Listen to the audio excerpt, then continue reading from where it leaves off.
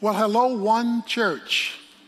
Pastor Conway, Sister Jada, thank you for the invitation to be with you this week and celebrating all that God is doing way north of Dallas. It is a joy to be invited to be a part of your worship service and to be able to proclaim God's word. And it's a joy to call you my son and daughter in the faith, to see you come together as one, as a couple, and to see you join hands in ministry, to see you walk by my side, Conway, for the years that you spent as my pastoral assistant, and to see you take wings along with your precious wife and now expanded family and fly for the glory of God and the good of others is indeed a joy. And so to your flock, your family, immediate and extended, I give thanks for you, and I treasure you, and I rejoice in you, and I love you. And so I just want to say to you and your flock, God continue to bless you as you continue to serve him and as you continue to touch the lives of others for his glory and their good. Humpty Dumpty sat on the wall, and Humpty Dumpty had a great fall. Now all the king's horses and all the king's men could not put Humpty Dumpty back together again. I don't know whether you've studied that story, but it is worth investigating the rhyme. Apparently there's a gentleman named Mr. Dumpty. Mr. Dumpty is moseying down the street one day. He seems to be doing okay. He comes to a wall and he begins to ascend it. And he arrives at the precipice. Mr. Dumpty is on top of the world. However, something goes cataclysmically wrong with Mr. Dumpty. He falls off. We don't have the particulars of what knocked him off, what distracted him, but it was a mighty fall because he broke into many pieces. His world was shattered. Now, when you investigate the nursery rhyme a little closer, it is very intriguing to know where Mr. Dumpty went for help to get his life back on target. I mean, he didn't go to his family, he didn't go to his friends, he didn't go to the banker. Mr. Dumpty went to the White House. Now, we know he went to the White House because we're told that the king got involved. The king was so impressed by Mr. Dumpty's calamity, he called a meeting of Congress. Now, we know he called a meeting of Congress because all the king's men got involved. They did what Congress does. They passed a Fix Mr. Dumpty law. I'm sure providing the necessary funds and stimulus to put Mr. Dumpty back together again. After all, it was widely known how shattered things had become. But the tragedy of the nursery rhyme is how it concludes. All the king's horses and all the king's men could not put Humpty Dumpty back together again. The most powerful people in the land who had access to the great funding potential in the society were unable to fix the problem. I guess that tells me not only is Humpty Dumpty, but all the king's horses and all the king's men are just as Humpty Dumpty is, because we've got a broken man and a broken system that's unable to fix the broken man whose world has been shattered. It doesn't take a genius today to see that Humpty Dumpty is shattered. In communities all over our nation, there is the shattering of hope and dreams, of property and lives, of community and police, of class warfare, cultural warfare, political warfare. And all the king's horses and all the king's men have not been able to put Humpty Dumpty back together again. Maybe they really don't understand why Mr. Dumpty, and therefore they, are in this situation they can't seem to fix. This calamity, this brokenness. One of my favorite old school groups was the Temptations, and one of their songs in the psychedelic era was Ball of Confusion. That's what the world is today. And that's what we've got. We've got chaos in every single direction. And we got a health pandemic. We got a racial pandemic. But if that's where all the king's horses and all the king's men, and even Mr. Dumpty, since he was banking on them, are looking to fix this crisis, they do not understand its origin. Beneath those two pandemics is a spiritual pandemic. And if you don't get that one fixed right, then you don't have the cultural glue necessary to make Mr. Dumpty whole again. The Bible makes it clear that everything physical and visible is preceded by that which is invisible and spiritual. So if you want to correct the visible physical, you must identify and address the invisible spiritual. Again, if all you see is what you see, you do not see all there is to be seen. The calamity that we're facing today is because there has been an unaddressed spiritual issue, first and foremost by the church, bleeding into the culture. And if we don't get it right, all the king's horses and all the king's men won't be able to fix Mr. Dumpty's situation throughout our precious land. That's why I want to call your attention to an Old Testament passage in Genesis chapter 11. You know the story, it's the Tower of Babel. We're told in the opening verses that the whole earth used the same language and spoke with the same lip, that is, the same words. Now, God had told them in chapter 9, I want you to scatter and fill the earth. That was the divine instruction. There was to be no globalization. There was to be the breakdown of nations so that they would be forced into divine dependency. That's what Acts chapter 17 says. But what they said as they journeyed east, let me just say a word about east. In the book of Genesis, east was to journey away from God. When Adam and Eve sinned, they were moved to the east. When Cain was removed from the presence of God, he traveled east. To travel east was to travel away from God. It says that they journeyed east, found a land in Shinar and settled there. And they said to one another, they began talking to each other. They had community meetings. Come, let us make bricks and burn them thoroughly and use the bricks for stone and use them tar for mortar.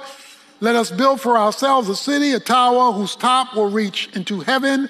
And let us make for ourselves, keep that in mind, a name. Otherwise, we will be scattered abroad over the face of the whole earth. Well, wait a minute.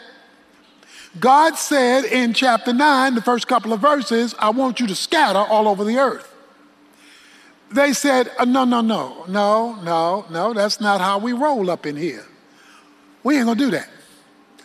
What we're gonna do is consolidate our power and consolidate our purpose. And we're going to set up our own culture, our own meaning, and our own self-definition. They start with let us. Now I know what he said But this is about what we say, because this is an us situation. All right? I got what God told us to do, but that ain't how we feeling it right now. That's not how it's operating inside our gizzard. We not feeling that. So we're going to consolidate our purpose and our power, and we're going to build a civilization, watch this, that will erase the creator-creature distinction. We're going to remove this divine oversight and mandate, and we're going to set the rule for how civilization, culture, and government will operate. We're going to set the rules. So let us come up with our own plan independently of divine purpose. And so they took bricks and they used tar. That would be the technology of the day. They would use technology, the ones that they had, to advance civilization so that God would be no longer necessary. They would pool their power, their resources, and they were going to build a world that was independent of divine instruction. And so they began this process. Whenever you use technology to create independence, you have joined the rebellion of Satan. In fact, governments that try to consolidate universal power are really joining Satan and the Antichrist, because that is the system of the Antichrist, according to Revelation chapter 13, verses 15 to 18, when the whole world economy would be controlled by him and the Antichrist would set up the agenda. It was an agenda independent of the scattering God called for to create national dependency. So they said, let us do some building. We're going to get on a building program. Let's see what they're going to build, verse 4. They're going to, first of all, build a city. They're going to build a city. This would be the capital of the human race. Because remember, they're not spreading out. They got one capital, one city that's going to control all the us's. They say, let us build civilization without God. That's called humanism. Humanism is where man seeks to replace God to define life and its meaning, its purpose, and its responsibility. It is erasing the creature-creation distinction. But we know people need religion. So we're not only going to build a city, we're going to build, verse 4 says, a tower. That's a ziggurat. That's a staircase to heaven. We're going to build a tower whose top will reach the heavens. In other words, we're going to use the creation to define us. We're going to get up into the clouds. We're going to get up into astrology. We're going to get up into zodiac signs. We're going to have a religious order that satisfies this human need to believe in something bigger, but it won't be to the point where we have to depend on a creator. We're going to erase that distinction. It won't be God telling us what to do. It'll be us going up, because we're going to define reality now. That distinction of God being in charge, that distinction of in God we trust, that distinction of one nation under God, oh no. We're gonna let the universities in this city, we're gonna create a doctrine that makes God unnecessary, whether it's evolution, whether it's just man's spark of divinity, whether it's materialism and greed, whether it's technological advancement or medical advancement. We can do this thing. We can do this thing without him.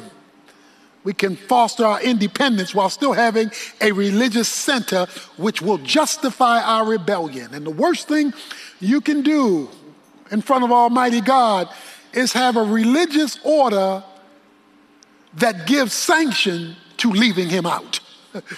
Because you're praying, because you're going to church, because you're, you're bowing your head, or because you use his name for invocations and benedictions as long as he stays out of the material in between. So they wanted to build civilization, a city. They wanted to build a tower, a religious order that went from earth to heaven rather than from heaven back down to earth. And then here's the clincher. They said, we're going to make for ourselves, verse 4, a name. We don't want to be named. We're going to get our own name. In the Bible, to be named is to be defined and to be governed. When God told Adam to name all the animals, he was setting him in governance and responsibility over the animals that he named, because he told them to subdue the earth. That's why God would change the name, because he's changing the identity and establishing the governance. I've done my share of weddings over the years. And in every wedding, the wife changed her last name. If a couple came to me and the wife says, I refuse to change my last name, I wouldn't be the one doing the ceremony. Because if after I explain what naming means in the Bible, which is why Adam named Eve, he named Eve because he would be responsible for her and govern her well-being. If she refused to take his name, I tell the man, this is not the girl for you, because you're getting rebellion before you even go on the honeymoon. Oh, see, to change the name is not changing nomenclature. It was signifying I am not going to be defined by this relationship. I want my sovereignty. I want my independence. And I want more, watch this, my immortality. Why? Because you pass on a name. You pass on a name. That's why fathers want sons, so they can be immortalized by the name. Men do not want to be defined by God. They want to be defined not by theocracy, but homocracy. Homocracy is the rule of man. Theocracy is the rule of God. And we're living in a day when men want homocracy. They do not want a God rule. And so they want their own name. They want their own rebellion. They want their own independence. Those of you who have teenagers you know what this feels like, don't you? They get in that in-between age, 13 to 18. And the problem is, they don't want to be told what to do now. They don't want to be bossed around. They don't want you, mom and daddy, getting on their nerves. Now, the problem with their demand or desire for independence is they're broke. They don't have any money. They can't pay their bills. They can't buy their food. They can't buy their clothes. They can't put gas in the car. But they don't want you telling them what to do. So they are dependent while demanding independence. What does that give you? I'll tell you what it gives you. A conflict. There's going to be a conflict. And it must be a conflict when they are depending on you but don't want to abide by the guidelines you set. Something has got to give. Well, they were demanding their independence because they were demanding their name.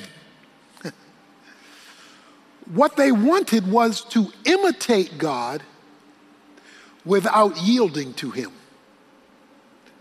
What you and I are seeing today in our broken culture is a culture that has been progressively imitating deity, defining themselves. You hear it every day. I feel, this is what my friends say, they are defining themselves. Your kids are being raised in institutions of self-definition where truth has been jettisoned to the curb, where right and wrong has been redefined, and now right has become wrong and wrong has become right, where people are getting to choose their own identity different than what God calls them in the name of an illegitimate definition of freedom.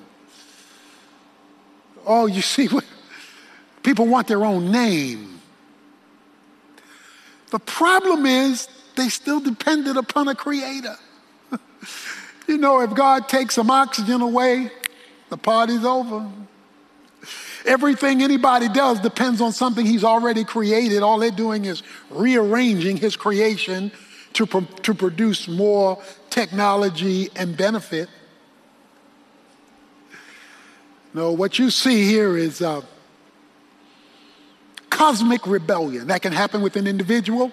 It can happen with a rebellious family that decides we're going to run the family. A rebellious husband who he's going to decide who a husband is and what a husband does, and he refuses to submit to the rule of God. A rebellious wife, a rebellious kids, a rebellious state house, governor house, White House, House of Congress. You can pick the category, but what they want is a self-name.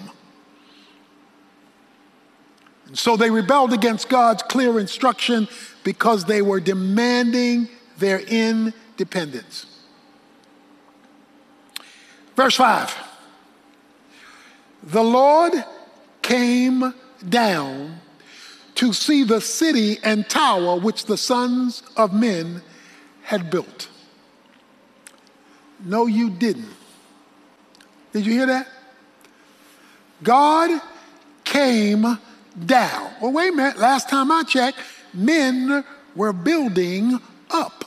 And it says they were going up to heaven. They were going to invade God's space. God looked down, saw them building up, and he came down. Listen, no matter how high you think you're going, God still got to come down because you're not going to get but so high.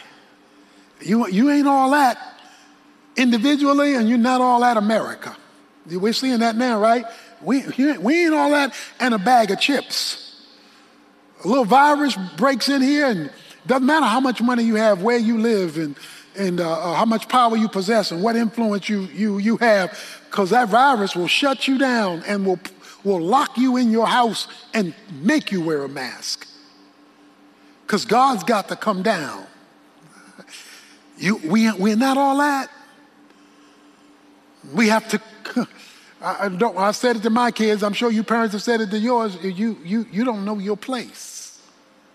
You don't understand your place. You didn't forgot who I am, and you have forgotten who you are in relation to who I am.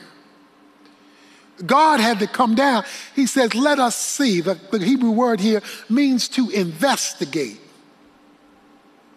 Now, when God investigates, it's not informational, because he's omniscient, which means that there's nothing he doesn't already know all aspects of, because he's the only one who knows everything about everything that's knowable, and he's the only one who can answer what-if questions. He says, let's investigate what these folks are up to in this city, this capital of civilization, and this tower, this religious order that the sons of men have built. Let's check them out. The Lord said, now here is a stinger, verse 6. Behold, they are one people, and they have the same language. They all talking the same smack. And this is what they begin to do. And now nothing which they purpose to do will be impossible for them. Now, I don't know about you, but that ought to mess with you. Here's the creator of the universe saying, these folk have gotten together. And if they stay together, they will be unstoppable. How could God say that the unity of mankind in rebellion against him could potentially be unstoppable unless he interrupts it? Why would he even think a thought like that? Well, time will not allow me to get into all the theology of it, but I can make it pretty simple. In Genesis 1, God says, we will create man in our own image, and he said, let them rule. God delegated the rule of history and planet Earth to mankind. Watch this, for good or for bad. He says we're going to release them the rule, and we're going to do like we did with Adam and Eve in the garden. We're going to give them a choice. They can rule with me and under me, tree in the midst of the garden that they don't touch, or they can rule in rebellion against me, tree in the midst of the garden if they do touch. If they rule under me, I'll give them freedom. Every tree of the garden you may freely eat. First word of freedom doesn't come from American fathers of our Declaration of Independence or our Constitution. Oh no, freedom comes from God. Every tree of the garden you may freely eat. You were created to be legitimately free as God defines freedom, but you will only experience that freedom under my rule. But now if you go out here thinking you all that in a bag of chips, and you go and you mess with my revelation, which is that tree in your den, the tree in the den of your house, you go eating that, and you will see bondage like you've never seen it before. God says if they become unified independently of us because we have let them rule, then as far as earth is concerned, they will be unstoppable. Unstoppable in what? In their rebellion and the damage they can do. You know what you're watching in America today, and maybe in our families today, and not maybe in our families today, in our individual lives today, in our social structures today. You're watching what it looks like when folk get together to rebel against God. That's what you're watching. That's called the spiritual pandemic. So let us go down and let them know they're not all that. Let us go down and let's show them who we are versus who they think they are.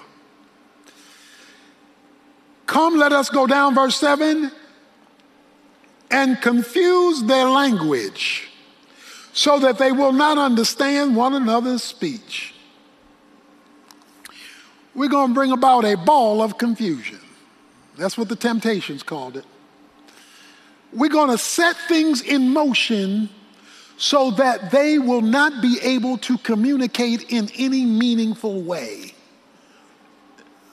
What we have today between Democrats and Republicans, between blacks and whites, between police and community is, brothers and sisters, ladies and gentlemen, we have a failure to communicate. Oh, we hear and talk, but we're not understanding each other's language. Why? Because God confused their language. You didn't miss that, did you? God confused their language. It's called Corona, COVID-19. It's called racial conflict. It's divinely ordained disruption and confusion. You say God does that? He absolutely does. And he does it all through the Bible when his creation gets too big for their britches. We've gotten too big for our britches. Christians have gotten too big for their britches. Preachers have gotten too big for our britches. Churches have gotten too big for their britches. Educational institutions have gotten too big for their britches. Communities have gotten too big for their britches. Civil servants have gotten too big for their britches. God says, okay, hello. Let's send them some confusion. Let's put them in a confusing situation. Let's put them in a situation that they can't make work out. Let's create a panic. What happened? So the Lord scattered them, verse 8, abroad from over the face of the whole earth, and they stopped building the city. Therefore they called Babel, because the Lord confused their language of the whole earth. Did I just say the whole earth? Is the whole earth being affected by this health pandemic? And from there the Lord scattered them abroad over the face of the whole earth. Well, wait a minute, he just said that. In verse 9, he says it twice. He says, the Lord, don't miss this, me. If you want to blame somebody, it's me. I mean, it's me. God says, if you want to know why you got this problem, if you want to know why you can't fix all this social crisis, it's me. So you can have all the meetings you want, you can have all the planning you want, you can have all the laws you want, you can have all the economic stimulus you want, it's me. He says, and I scattered them. Oh, wait a minute, don't go too fast. You did what, God? I scattered them. Well, why you want to do that? Because I gave them the choice in chapter 9, verses 1 and 2, to do what I told them to do. They said they weren't going to do it. They were going to do it that way. So guess what? I'm going to stifle their economy. It says they stopped building. I'm going to stifle their progress. They ain't not going to be able to go to work. I'm going to stifle their unity. They're going to be fighting each other because they can't communicate. I'm going to stifle this. I'm going to shut this mama down. I'm going to let them know it's me. And when I do that, guess what I'm going to do? I'm going to get what I was going for in the first place because I told them to scatter. So because they weren't willing to do it my way, I'm going to make them do it my way. Because God, heaven rules, Daniel 4 says. You have a decision and you and I can get the consequences of our decisions, but there comes a point when God comes down and he says, y'all have gone too long, too far, too much. My father had to put my brother out of the house. He was a wrestler, unlimited weight, Maryland state champion wrestler. And he got too big for his britches. He was in my father's house, but he didn't want to go by my father's rules. He's big, he's bad. My father said, you can't stay here if you don't do what I say. He said, well, no, I'm not going to do it. So my father put him out, went up, got the suitcase, started packing it. Then my brother started going to get stuff. My father said, no, you can't take that. You didn't buy that. Put him out.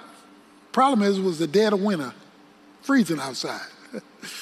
And he didn't have all that money.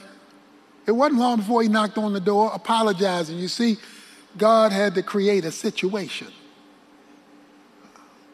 Like my dad created a situation to remind my brother, you big and bad, but you ain't all that. God is telling America right now, and he may be telling you in your situation, personally, you're not all that. Your money can't fix this. Your power can't fix this. Your notoriety can't fix this.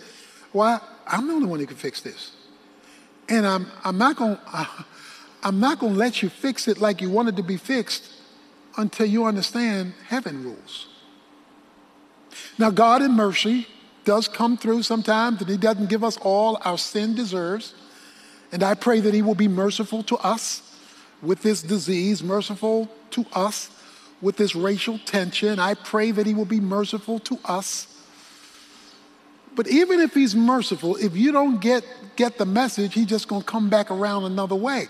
One time it was 9/11. This time it's COVID and community confusion. I mean, God has a zillion options to disturb our common goals. They had a common goal, unity. Isn't that a common goal? God doesn't want unity apart from him. He don't want unity that leaves him out. He wants unity that's centered in him. Do you know how miserable you are when you can't find your phone? That's a miserable thing, isn't it? You're looking all over the place for your phone. You know why? Because your phone has become your life. Your phone is not just in your hand, it is your life. I've watched myself, I've watched my family, and I've watched strangers. You see my phone? You see my phone? I can't find my phone. Where's my phone? Oh, Lord, my phone. Why? Because that phone defines your life. We've lost God. We've lost God.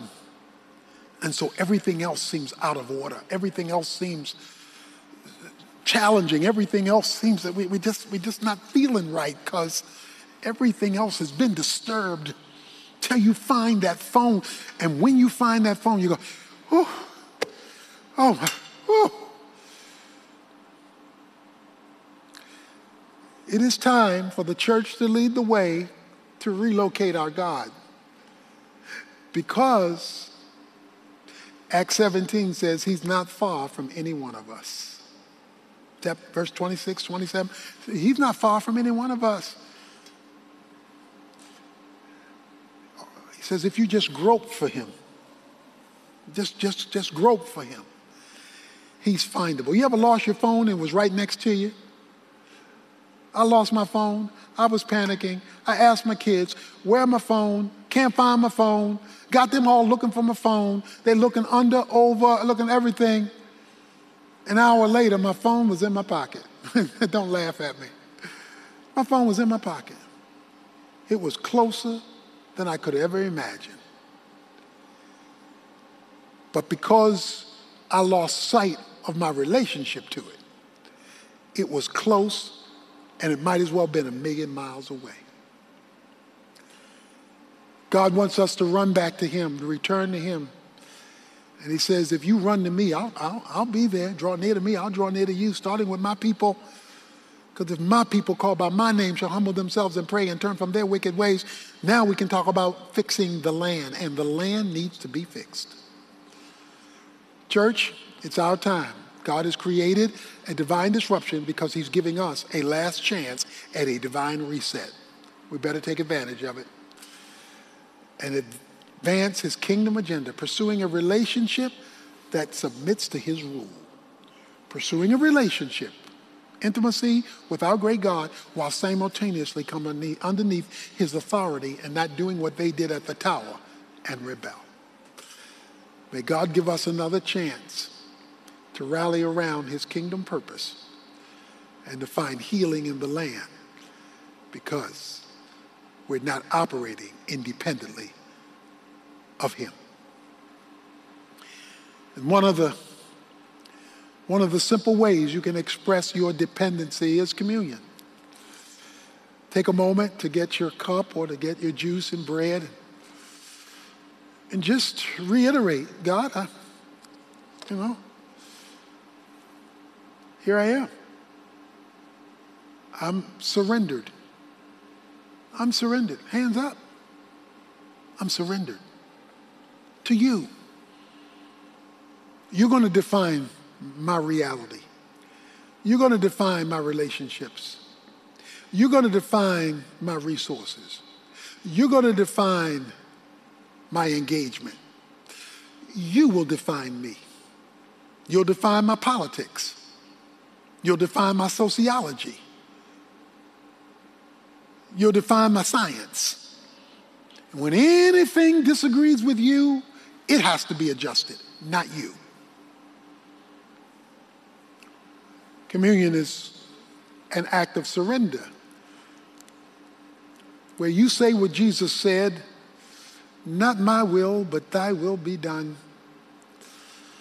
This won't make you the most popular person in the world, but it will get God on your side. America, with all of its flaws, was born in uniqueness.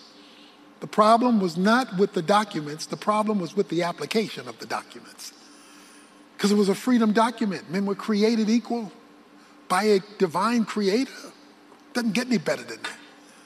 The application was flawed. God doesn't want us just believing the right things. He's wanting us to apply the right things that we believe based on what he said. Communion is saying, I surrender. Why? Because he surrendered when he died on the cross and said, I will surrender to Good Friday because I believe God's got me on Sunday morning. That my crucifixion is going to wind up to be a resurrection, and God can resurrect us out of this mess by his work on the cross through his Son. Shall we eat together?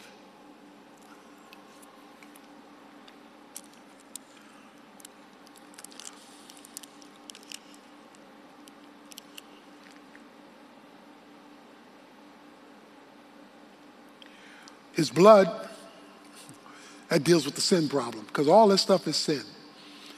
The skin thing is because there's a sin thing. You solve the sin thing, then you'll handle the skin thing, or class thing, or gender thing, whatever the thing is that's disobeying God. And when we repent, the internal determination to turn from sin, you'll see the blood doing its cleansing work. Shall we drink together?